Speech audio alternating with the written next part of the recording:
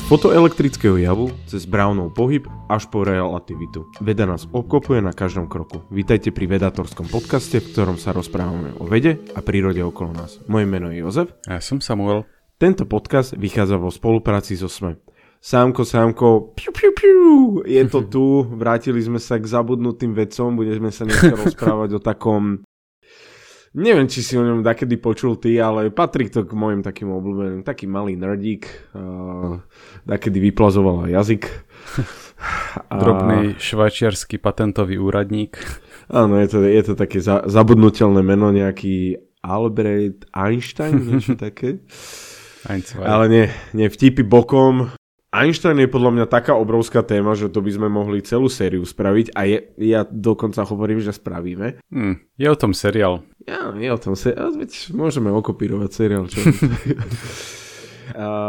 My sa dneska budeme rozprávať o už spomínanom Annus Mirabilis, ktorý bol zázračným rokom Alberta Einsteina a bol to rok 1905. Tak. My sme mali takú epizódu o tom, že Newtonova karanténa, kedy tiež Newton utekajúc pred morom sa utiahol na vidiek a tam v priebehu zhruba 12 mesiacov vyprodukoval niekoľko fantastických vedeckých výsledkov. A Einstein niečo takéto zopakoval, že v podstate v priebehu jedného roku spravil 3 až 4 revolúcie vo fyzike. Títo géniovia boli sebe veľmi podobní. Je to otravné, no. Hej. Kedy teba čaká tvoj Annus Mirabilis? Tak na ten ešte čakám, no. Dobre. Alebo máš jednu pandémiu? Hej, táto príležitosť bola nevyužitá, no. No počkaj, príde tretí lockdown. Dobre, ale bez toho, aby sme nejako zdržovali, spravil 4 veľké objavy za jeden rok. Asi si ich povedzme hneď takto na začiatku. A to boli 4 články, aby som zle nepovedal? Áno. Napísal? Áno, boli to 4 články. Tak prvý bol o fotoelektrickom jave. Za tento viem, že ten dostali jedinú Nobelovú cenu za toto. Lebo všetci si ho spájajú s teóriou relativity a tak, ale za to nedostal Nobelovku. Asi by mohol dostať aj v iných veciach, ale proste dostal len za túto vec. Potom Brownov pohyb, čo vôbec neviem, čo je, ale sa priučím. Špeciálna teória relativity, to už sa dostávame, tam ľudia všetci, sci-fi, jasné. A potom súvis hmoty a energie. Tak. Dobre, tak začneme o tom fotoelektrickom jave. Že čo vlastne tam vyskúmal, alebo na čo prišiel. No, aby sme to trošku zasadili do kontextu, tak v roku 1900 Lord Kelvin, o ktorom sme robili podcast, alebo už tak sa mi to zlieva, mám pocit, že buď sme ho spomínali, alebo Kelvinovi sme nerobili, čisto o Kelvinovi nie. Aha, tak potom sa mi možno zlieva s Fourierom. Baron Fourier bol spomínaný, keď sme mali, áno, ten podcast o frekvenciách. Tak. No a on vlastne povedal, že fyzika začína mať problémy, že nevieme vysvetliť Michelson-Morleyho experiment, ktorý sa snažil zistiť, ako rýchlo sa Zem pohybuje vzhľadom na éter, čo teda bolo rozuzlené tým, že éter neexistuje. A zároveň, že nerozumieme tomu, ako vyžarujú veci, ktoré zohreješ elektromagnetické polia. A začalo sa to z pohľadu Lorda Kelvina kopiť tie problémy. No a Einstein si teda povedal, že dobre, tak treba tu narobiť poriadky. Vyhrnul si rukavy. Hej. V Berne mal taký bytík, v ktorom napísal, ak sa nemýlim, všetky 4 tie články, alebo aspoň veľkú časť z nich. No vyhrnul si rukavy a pustil sa do toho. Prvý článok sa týkal fotoelektrického javu, ktorý vlastne súvisel s tým, že čo sa stane, keď príklad na kov zasvietiš svetlom. A to, čo sa vedelo, je, že niekedy to vyvolá pohyb prúdu, niekedy to nevyvolá pohyb prúdu. Taká naivná predstava bola taká, že elektromagnetické žiarenie je taký prúd elektromagnetického pola, ktorý si môžeš predstaviť ako vodu, ktorá strieka z hadice. A naivne by si teda očakával, že keď zdvojnásobíš množstvo toku, tak budeš mať aj dvojnásobne väčší efekt. úplne dokonalá logická predstava, ktorá bohužiaľ nefungovala. To, čo sa zistilo, je, že efekt, ktorý vyvolá svetlo, závisí od jeho farby, alebo teda od jeho frekvencie. Čiže napríklad môžeš mať strašne silné červené svetlo, ktoré nevyvolá žiaden účinok, a potom relatívne slabé, čo do intenzity fialové svetlo, ktoré po osvietení kovu vytvorí elektrický prúd. Niečo zhruba takto. Absolútne to nedávalo zmysel, keď o tom rozmýšľaš ako o nejakom prúde energie alebo tak. Oprav ma, ale ja som dneska počúval prednášku o tomto roku a tam jeden profesor vysvetľoval, že treba si to predstaviť tak, že fotónov je stále tak isto, ale tá energia sa mení. Áno, že to, čo bola dovtedy predstava, je, že to je proste spojitý prúd.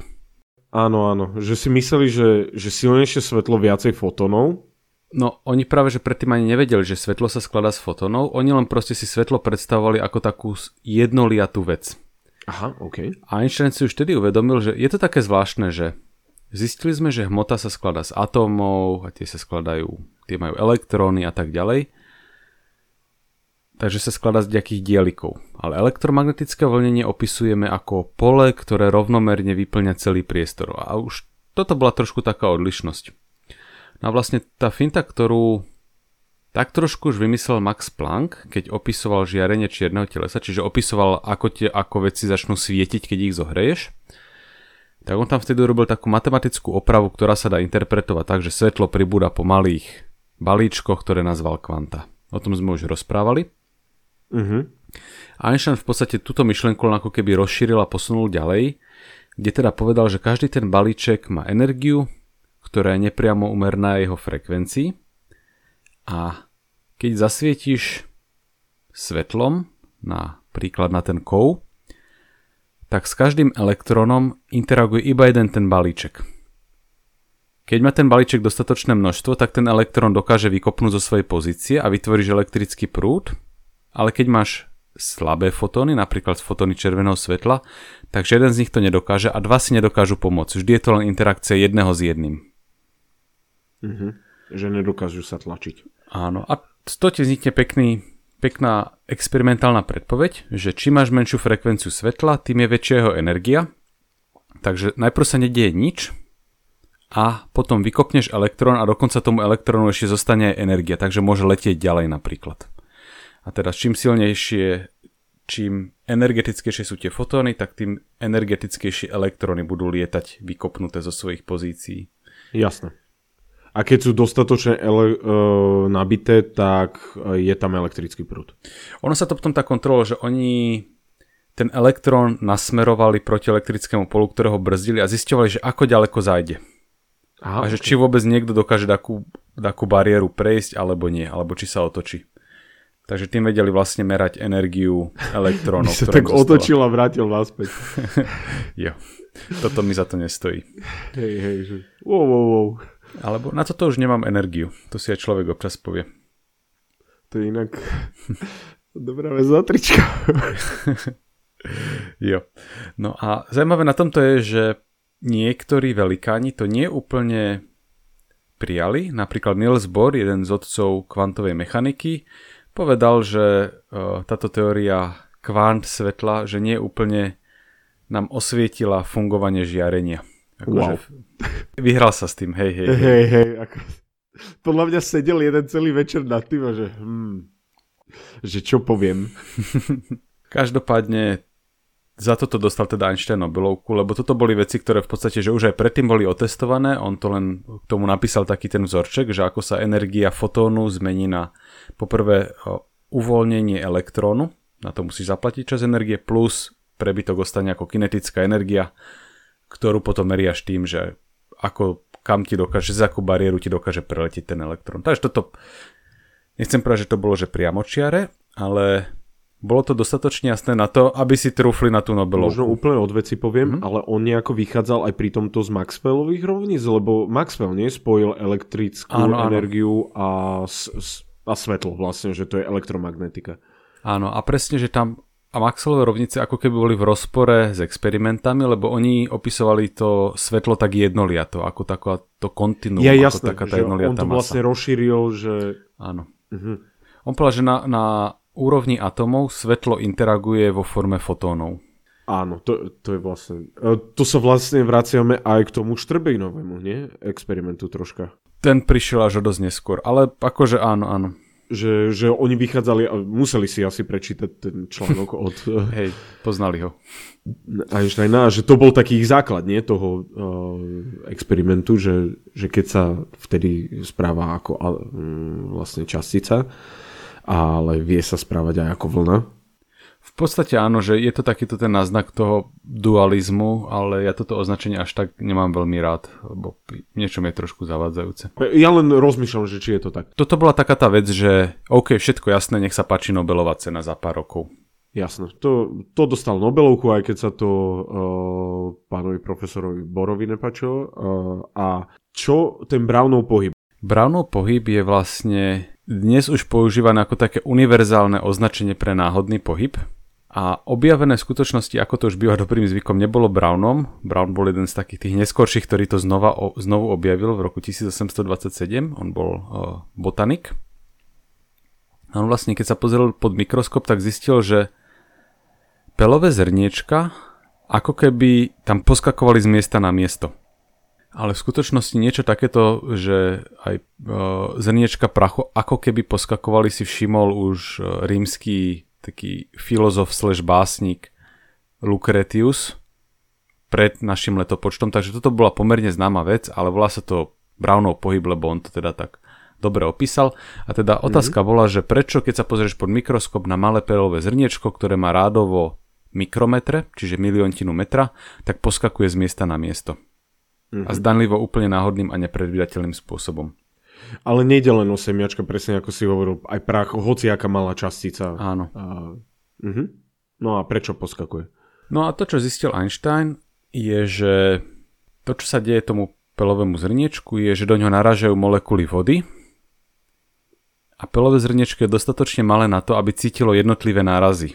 Že keď do toho narazí dostatočne silná molekula, hej, tak to proste odkopne jedným smerom. To je super. Akože trošku zjednodušujem, ale teda, že vyšiel z toho, že to je vlastne náhodný pohyb spôsobený... Vlhkosťou vo vzduchu? Nie, on to mal vo vode, takže fluktuáciami tlaku. Aha, takto, ako jasno. keby vo vodnej hladine. Hej. Wow. No a on v podstate na výpočet toho, že ako sa hýbe, takéto pelové zrniečko použil kinetickú teóriu, ktorá vychádza teda z predstavy, že hmota je tvorená z atómov, čo v tom čase bolo považené za kontroverznú vec. Áno, to aj na tej prednáške, čo som dneska počúval, bolo, že väčšina vedcov bola taká, že atómy, zaujímavá teória. Hej, že niektoré veci to vysvetľujú, ale že je to trošku podivné. Ale že to by... že neviem, že či tie atómy sú správna odpoveď. No a on teda zobral túto atomárnu predstavu, aplikoval na ňu metódy štatistickej fyziky, čo bola tiež tedy kontroverzná oblasť, alebo taká, nie že kontroverzná, ale v podstate nebola ustálená. Začínajúca? Hej, a v podstate štatistická fyzika je oblasť fyziky, ktorá skúma, že keď zobere, že miliard častíc naraz, takže či dokážeš niečo vyčítať z ich správania, aj napriek tomu, že to je extrémne zložitý systém. Je aj komplexnosťou takýchto obrovských systémov sa zaoberá? Áno, ale tým, že aj napriek tomu, že to je veľmi zložité, tak niektoré veci z toho vieš vyčítať. Napríklad z toho vieš vyčítať, že ako poskakuje pelové zrnko.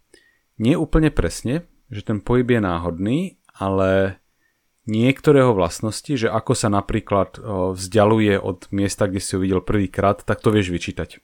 Že, a nevieš povedať, ktorým smerom sa pohne, ale vieš povedať, že typicky ako bude ďaleko za 10 sekúnd od miesta, kde si ho videl prvýkrát. Ono je na toto takýto obľúbený príklad, ktorý sa volá, že opitý námorník vyjde s krčmi a potom vždy urobí jeden krok náhodným smerom. Hej, nebude na tom mieste, kde začal nikdy. Ale vieš, že bude od 10 krokov alebo za 10 sekúnd niekde inde. Áno, nevieš povedať, že kde presne, ale vieš povedať ako ďaleko. Čiže niektoré veci, v niektorých prípadoch sa tá náhodnosť vyhladí, no a v prípade Einsteina tak on to vyhladil pri pohybe toho pelového zrnka. Takže znova taká vec, ktorá v princípe by si zaslúžila Nobelovú cenu, lebo tým v podstate dokázal, že voda je tvorená z molekúl. A tým pádom, že tak keď voda, tak už asi je všetko ostatné. Nie, prečo by tá voda bola špeciálna. Nie, len voda je tvorená z molekúl. Takže vlastne dokázal, že hmota sa skladá z atómov tým, že správne vysvetlil Brownov pohyb ako dôsledok náhodných fluktuácií vo vode. Takže, môžeme povedať, že to bolo také praktické riešenie? Že to bol experiment? Nie, ten experiment už bol urobený. Že on to len... On zobral tú atomárnu predstavu a spočítal, že tak ak je to takto a dostáva to pelové zrnko kopance, tak by sa malo hýbať asi takýmto spôsobom. A dokonca to potom vieš prepojiť s inými merateľnými vecami, ako napríklad koeficient trenia, tak vieš prepojiť s odhadovanou veľkosťou atomov. Takže ešte aj tieto veci pekne poprepájal dokopy. Wow, tak akože toto je ďalšia Nobelovka podľa mňa akože v kapse, ale OK. Potom tretie bola špeciálna teória relativity. Tak. No a tu buď sa zasekneme, alebo si pripravil veľmi ľahké nejaké vysvetlenie. Nezasekneme sa, dúfam, ale v podstate to, čo Einstein zistil, je, že riešili sa dva problémy. Poprvé teda, že prečo sa nehybeme vzhľadom na éter, a prišlo sa na to, že éter asi teda neexistuje. Počkaj, to Einstein prišiel na to? Že éter neexistuje? Nie úplne presne, ale ten výsledok už bol vtedy známy a bolo to taká tá otvorená otázka, že čo s tým. A len nám pripomeň, alebo ja si moc nepamätám, ten éter malo byť čo? To malo byť niečo, čo na všetkých nejako, akože ako vzduch? Či... Zistilo sa, že svetlo je elektromagnetické vlnenie a potom bolo otázka, že vlnenie čoho?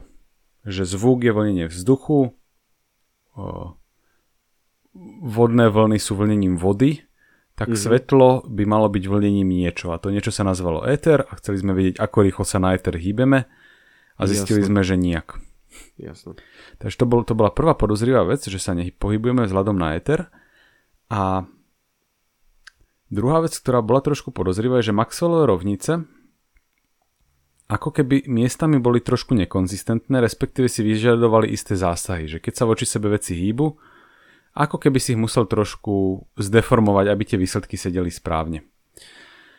No a to, čo Einstein vypátral, je, že začneme z dvoch požiadaviek. Poprvé, že fyzikálne zákony majú vyzerať rovnako pre hociakého pozorovateľa, ktorý nezrýchluje. Čiže keď sa voči niekomu hýbeš konštantnou rýchlosťou, tak by si mal cítiť rovnaké fyzikálne zákony ako všetci ostatní. Vieme, že keď zrýchluješ, tak vtedy to neplatí, vtedy cítiš zotrvačnú silu napríklad a podobne. No a to bola prvá požiadavka, čiže fyzikálne zákony musia pre každého inerciálneho pozorovateľa vyzerať rovnako. A druhá úzko súvisiaca požiadavka bola, že rýchlosť svetla musia všetci pozorovať rovnakú. Ono v podstate tieto dve veci spolu súvisia, alebo však máš Maxwellove rovnice, z ktorých si vieš rýchlosť svetla odvodiť.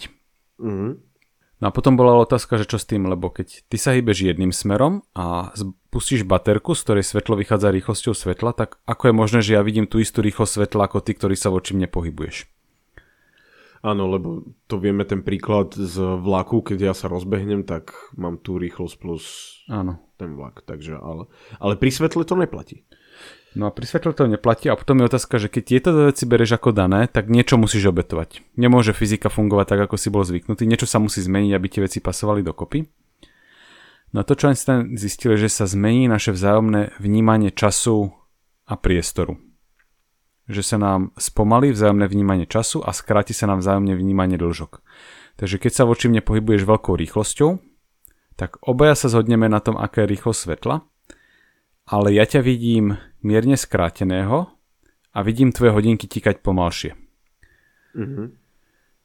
No a toto sa najľahšie predstavuje asi pomocou fyzikálnych elementárnych častíc, lebo tie sa bežne pohybujú rýchlosťami porovnateľnými s rýchlosťou svetla.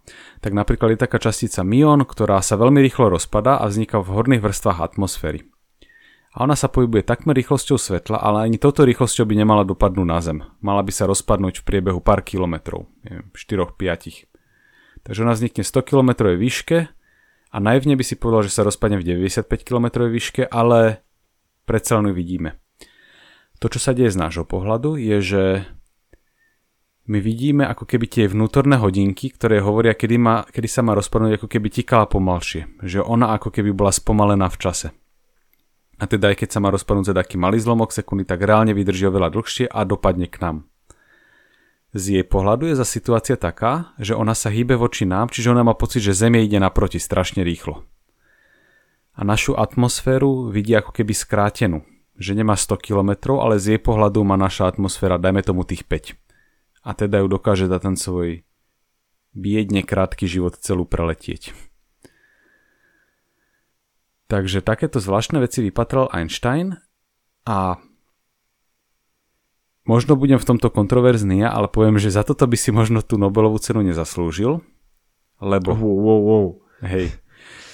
Poprvé, minimálne k tomu neboli experimentálne overenia a čakalo sa, ak sa nemýlim, zhruba do 40 rokov, kým to naozaj bolo celkom dobre potvrdené. A zároveň ten článok, čo napísal, tak poprvé necitoval tam mnoho iných prác, na niektoré z nich možno nadväzoval. On tam spomínal len proste 5 najväčších velikánov fyziky pomaly, že Newtona tam spomínal, Maxwella, Hertza, Dopplera a Lorentza. Ale ľudia porobili veľa podobných vecí, ktoré on v tom článku nespomenul. A aj on sám povedal, že s touto teóriou to už bolo také, že na spadnutie. Že už to bolo zrelé vo fyzikálnej komunite a ako keby sa len čakalo, že kým to niekto všetko pospája dokopy. No mnohé tie veci, ktoré on využil z matematickej stránky, už boli známe. Čiže tie transformácie, ktoré miešajú čas a priestor dokopy, tomu sa hovorí Lorentzova transformácia. Takže to napoveda, že to už bolo známe od Hendrika Lorentza. Jeho špeciálna teória relativity Einsteinova sa deje v Minkovského priestore, ktorý zase objavil Minkovský, takže kopa tej matematiky už bola známa a on tie veci pospájal dokopy, čo samozrejme znova treba na to génia, aby si uvedomil, že tie matematické, že to, čo máš pocit, že robíš len matematickú fintičku, že to nie je len matematická fintička, že tam sa skutočne za tým deje fyzika. Takže v tomto to bolo veľkolepé, ale z veľkej časti pospájal tie veci, ktoré už boli známe okolo neho. Takže ak by som tieto 4 objavy mal zoradiť, tak podľa mňa väčšina ľudí by tento dala na prvé miesto, že špeciálna teória relativity, ale ja si myslím, že z týchto troch, čo sme spomenuli, že toto bol možno taký, že najmenej veľkolepý výkon. Všetky boli veľkolepé, ale ak by sme to dokázali zoradiť, tak tú veľkú časť práce odrobili iní ľudia. Tak to poviem. Že asi tento objav by sa stal aj bez neho. Nechcem povedať, že áno, ale asi áno. Akože bavíme sa o alternatívnej histórii, takže to je... Vieš čo, on sám priznal, že Max Planck, že veľmi rýchlo tiež nabehol na túto teóriu a že si dobre v tomto rozumeli, takže veľa ľudí už obiehalo okolo tohto. Dokonca až tak, že je taká veľká dišputa teraz, že či naozaj je Einstein ten, ktorého by sme mali považovať za autora tejto teórie, alebo či tam nie je niekto ďalší. Takže kto chce, tak si na Wikipedii o tomto celý článok, že dišputa okolo prvenstva pri relativite. Chápem, ako to myslíš. Asi by ste vo veľa ľudí nesúhlasilo, ja nepoviem svoje, lebo podľa mňa sú všetky úžasné tie len k tomuto poviem, že špeciálna teória relativity je jeden z najfenomenálnejších úspechov ľudského intelektu. Akurát tým chcem povedať ešte, že tá práca bola rozdelená medzi veľké množstvo ľudí a ak by za toto bola Nobelová cena, tak podľa mňa by ju nedostal iba Einstein, dostali by ju možno ešte ďalší 2 ľudia. Planck napríklad? Alebo ten Lorentz napríklad.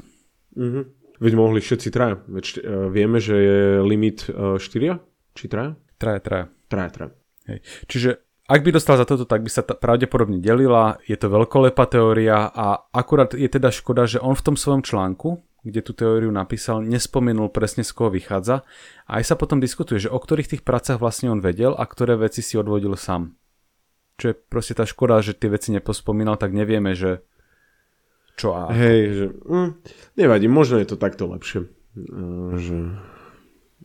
Neviem, že je to také záhadné troška. Dobre, a posledný, ten úžasný objav. Súvis hmotnosti a energie. Poď nám ho približiť. Keď už ten rok si rozdiel, každé 3 mesiace vyprodukoval takýto parádny článok, tak čím zakončil rok? V septembri si povedal, že do konca roka ešte zostávajú 3 mesiace, takže ešte by sa možno zaslúžilo urobiť niečo veľkolepé a teda splnil túto požiadavku tým, že napísal trojstranový článok, v ktorom v podstate odvodil súvis medzi energiou a hmotou. Čiže najznámejší vzorec asi na svete E sa rovná mc na druhu. Ja som si ten článok našiel, nikdy som ho doteraz nečítal. To je také zvláštne, že my sa učíme tú fyziku, ale v podstate tá história nás úplne obehne pri štúdiu, takže si tieto články až potom tak spätne človek pozrie. No a čo ma prekvapilo, že v tom článku nikdy nie je napísané, že E sa rovná mc na druhu. Fakt to nikdy nie je napísané? Je to tam napísané tak nepriamo. Že niekde napíše, že no tak keď sa je to po nemecky, takže akože len som si tak akože domýšľal z tých rovníc, čo tam asi komentuje, ale tak mase a energii ešte dokážem preložiť. A je to tam niekde tak trošku nepriamo, ale nie je tam presne, že E sa rovná mc na druhu, ale cez niečo iné. Takže keby podľa mňa laik si to otvoril, tak je sklamaný, že tam ani neuvidí niekde proste v červenom rámčeku tento vzorček. Hej, by čakal, že si to tam dá do štvorčeku, že jest toto. Tak. A tie úvahy za tým sú jednoducho také, že keď teleso vyžiarí žiarenie s energiou E, tak na tom telese sa musia udiať nejaké zmeny, aby tie veci všetky boli pekne konzistentné dokopy. Napríklad, že ak sa vzhľadom na to teleso pohybuješ, tak to žiarenie vidíš, že má inú frekvenciu. Má takzvanú doplerovsky posunutú frekvenciu. A keď si všetky tieto veci pospájaš, napríklad, že ty sa voči tomu telesu hýbeš a kedy vyslalo žiarenie, tak jediný spôsob, ako ti toto môže pasovať dokopy, je práve teda, keď máš ten súvis medzi energiou a hmotnosťou taký, že E sa rovná mc na druhu. Takže toto ti láta tie veci dokopy. Čiže len rozmýšľaš teda, že keď teleso vypustí nejakú energiu, tak okoľko musí klesnúť jeho hmotnosť, aby tie veci navzájom boli konzistentné. Tento vzorec je jeden zo vzorčekov, ktorý je teda poprvé najznámejší a tým pádom je aj najčastejšie mylne interpretovaný. Lebo správne tento vzorec viedol k objavu využitia atómovej energie, lebo sa zistilo, že keď dojde k malej zmene hmotnosti atómového jadra, tak to vytvorí relatívne veľké množstvo energie. A keď to vieš potom zväčšiť pomocou reťazovej reakcie, tak to sú už akože celkom solidné čísla. Ale v ľuďoch to vzbudzuje dojem, že hociakú hmotu majú, tak sa dá premeniť na energiu. Áno. To ale nie je pravda, lebo ty potrebuješ mať nejaký mechanizmus, ktorý ti tú hmotnosť zmenší a tú energiu tým pádom potom vieš uvoľniť. V prípade atómových jadier je ten mechanizmus taký, že sa môže zmeniť proton na neutrón alebo môže dojsť nejakej jadrovej premene, ktorá vedie k zníženiu hmotnosti. A treba na to splniť isté špecifické podmienky, aby sa toto mohlo udiať. Ale keby si napríklad zobral, že kilo žule a chceš to kilo žule celé premeniť na energiu, tak musíš mať nejaký mechanizmus, čo ti to umožní. Asi jediná taká známa vec je, že mať kilo antižule, teda antihmotu, a ich spojiť. Ktorá keď sa spoja, tak dokáže sa to zmeniť na elektromagnetické žiarenie s veľkou energiou, ale len tak žulu neprinútiš, aby proste sa premenila na svetlo. Tam sú rôzne zákony zachovania, ktoré ti v tom bránia. Jasné, že ale proste, dokážu to radioaktívne prvky. Áno, ale oni dokážu len na tej úrovni, že o taký zlomok svojej hmotnosti. No jasné, tým, že sa tam... nechcem povedať, že vybuchujú alebo čo, ale hej, jasné. A ono sa to dá si pochopiť na príklade jediného elektrónu, že no, keď máš elektrón a chceš ho zmeniť na energiu, no môžeš proste po ňom buchať kladivom, koľko len chceš, nič sa nestane. Jediný spôsob, ako zmeniť na teda elektromagnetické žiarenie, ak chceš teda energiu v takejto forme, je, aby sa stretol s antielektrónom, teda pozitrónom a spolu anihilujú a vytvoria fotóny s veľkou energiou. Bo oni sa zničia. Áno, že elektrón, pozitrón zmizne a ostane ti to žiarenie vysokoenergetické. Čiže a to ti potom môže ohriať polievku, alebo neviem, čo toho chceš. Alebo poháňať raketu. Okay. A mimochodom, ešte taký zaujímavý fakt je, že ak by si k sebe priblížil kilo hmoty a kilo antihmoty, tak bežne si ľudia predstavujú, že to proste sa spojí a vybuchne. A v skutočnosti nie. Lebo ak si niekedy spravil takú hlúposť, čo sa mne už párkrát podarilo, že na veľmi horúcu panvicu naleješ trošku vody.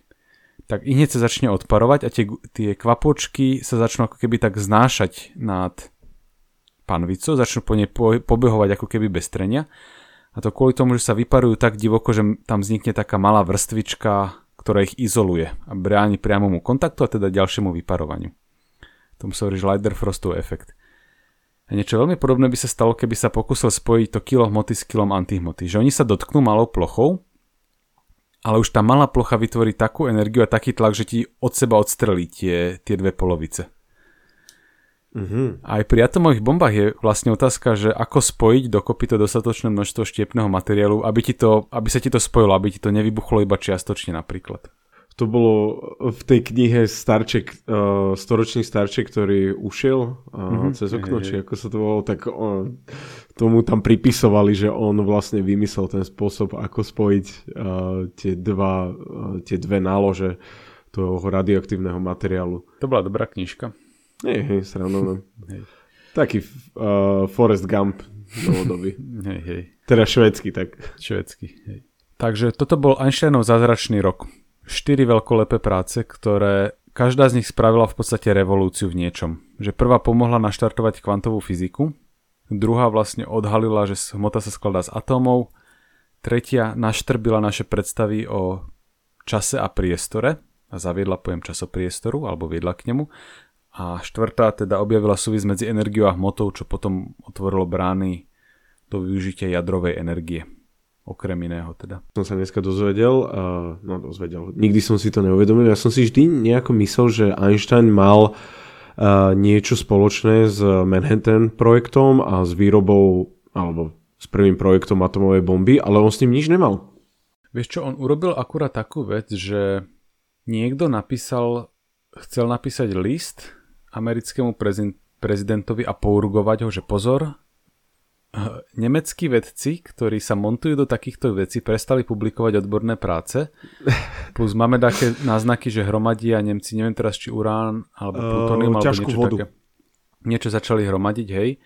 A že asi pracujú na atomovej bombe a Einstein, neviem, či to podpísal, alebo mu to poslal, alebo že toto bol ten jeho príspevok k tomu. Áno, on poslal Eisenhowerovi tento list a bola to ťažká voda. Inak o tom by sme si dakedy raz mohli povedať, ale to je skôr taká historická téma. Si počul o tom, ako myslím, že britské jednotky spolu s fínskymi dostali do Norska a vyhodili tú továreň. Hej, to môžeme niekedy urobiť. Došialený príbeh. A bolo za tým presne toto, že Nemci majú veľmi veľa ťažkej vody, na čo ju potrebujú? A tak. No. A vlastne kvôli tomu prestali aj vyvíjať atomovú bombu v Nemci. Lebo už nemali ďalšiu tovareň na výrobu tej ťažkej vody a si povedali, že to je zbytočné. A nejako Hitlerovi, myslím, že sa to nepáčilo, alebo tým pohlavarom nemeckým. Takže. Ale to je dobre, lebo nacisti s atomovou bombou, neviem, či znie ešte niečo horšie. Takže. Is there any way out of this impasse created by man himself? All of us, and particularly those who are responsible for the attitude of the US and the USSR, should realize that we may have vanquished an external enemy, but have been incapable of getting rid of the mentality created by war. Dobre, Samko, ešte niečo k tomu 4. článku? K 4. nie, ale na záver len, že keby sa ma niekto opýtal, že čo je Einsteinov najväčší príspevok do vedy, tak poviem, že ani jedna z týchto 4 vecí. Popularizácia vedy.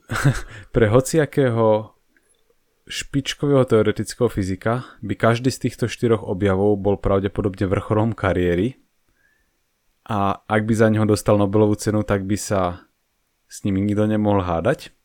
Einstein si to všetko lajsol za 1 rok a aj tak podľa mňa jeho najväčší objav je niečo iné a to je objav všeobecnej teórie relativity. Špeciálna teória relativity hovorí o tom, ako sa mieša čas a priestor z pohľadu rôznych pozorovateľov, ktorí sa voči sebe pohybujú konštantnou rýchlosťou, ale ignoruje efekt gravitácie. A práve všeobecná teória relativity opisuje gravitáciu ako efekt zakriveného časopriestoru. A kým tie ostatné jeho objavy, ktoré spravil, tak si viem predstaviť, že v priebehu niekoľkých rokov, ak by to nespravil on, tak by to spravil niekto iný. Lebo sa okolo toho montovali ľudia a tie veci už postupne začali zapadať dokopy. Tak jeho teória gravitácie je takým obrovským skokom, že podľa mňa zatieňuje všetky tieto 4 veľkolepé objavy. Takže ja ich nechcem, že každý z nich je veľkolepý a to, čo spravil neskôr, bolo podľa mňa ešte veľkolepejšie. Takže... A vieš, ako potvrdil tú teóriu? Zatmením slnka. Hej. A aby som vysvetlil, tá teória je o tom, že slnko má veľkú masu, hmotu a vlastne v jeden moment viete vidieť pri zatmení slnka, keď sa vám lebo slnko je moc svieti, tak nevidíte cez neho, ale keď je zatmenie slnka, tak by ste mali vidieť hviezdy, ktoré sú tak troška za ním, že nie troška, že sú za ním, ale vlastne tá gravitácia zatáča vlastne v tom časopriestore to svetlo z tej hviezdy, čo je za ním. No ale vieš, čo je zaujímavé? Ešte ti je zaujímavé? Vieš, kto pomáhal s fotením tohto zatmenia slnka, aby preukázal túto teóriu? No povedz. Milan Rastislav Štefánik. Chcel som to povedať ináč, no.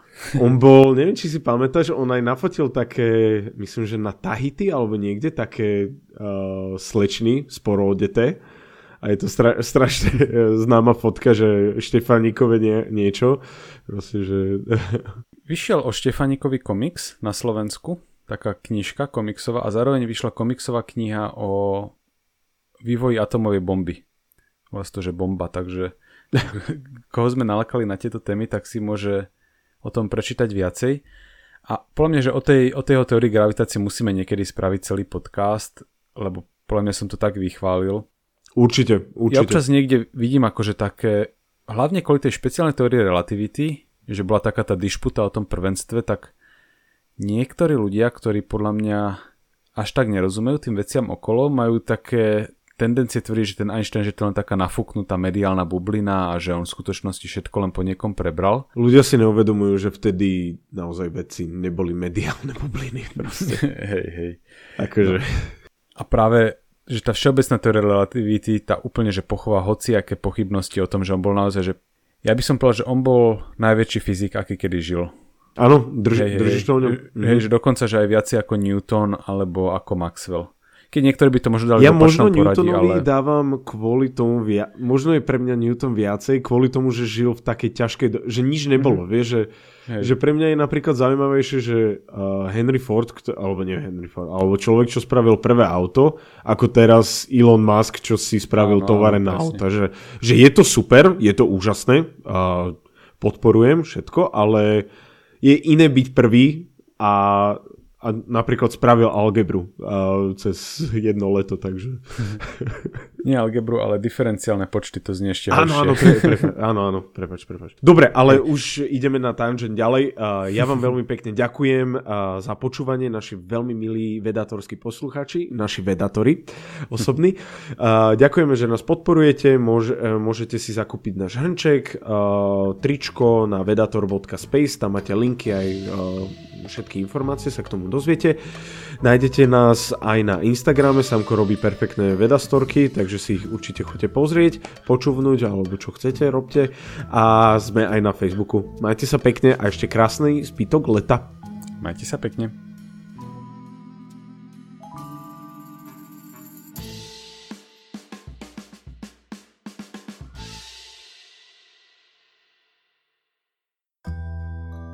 Ahojte, tu Zuzana Kovačič-Hanzelová. Mám pre vás tip. Ak ešte nevstávate s podcastom Dobré ráno denníka SME, určite začnite. Čerstvé, aktuálne informácie, ktoré vás udržia vždy v obraze. Každé ráno vo vašich podcastových aplikáciách.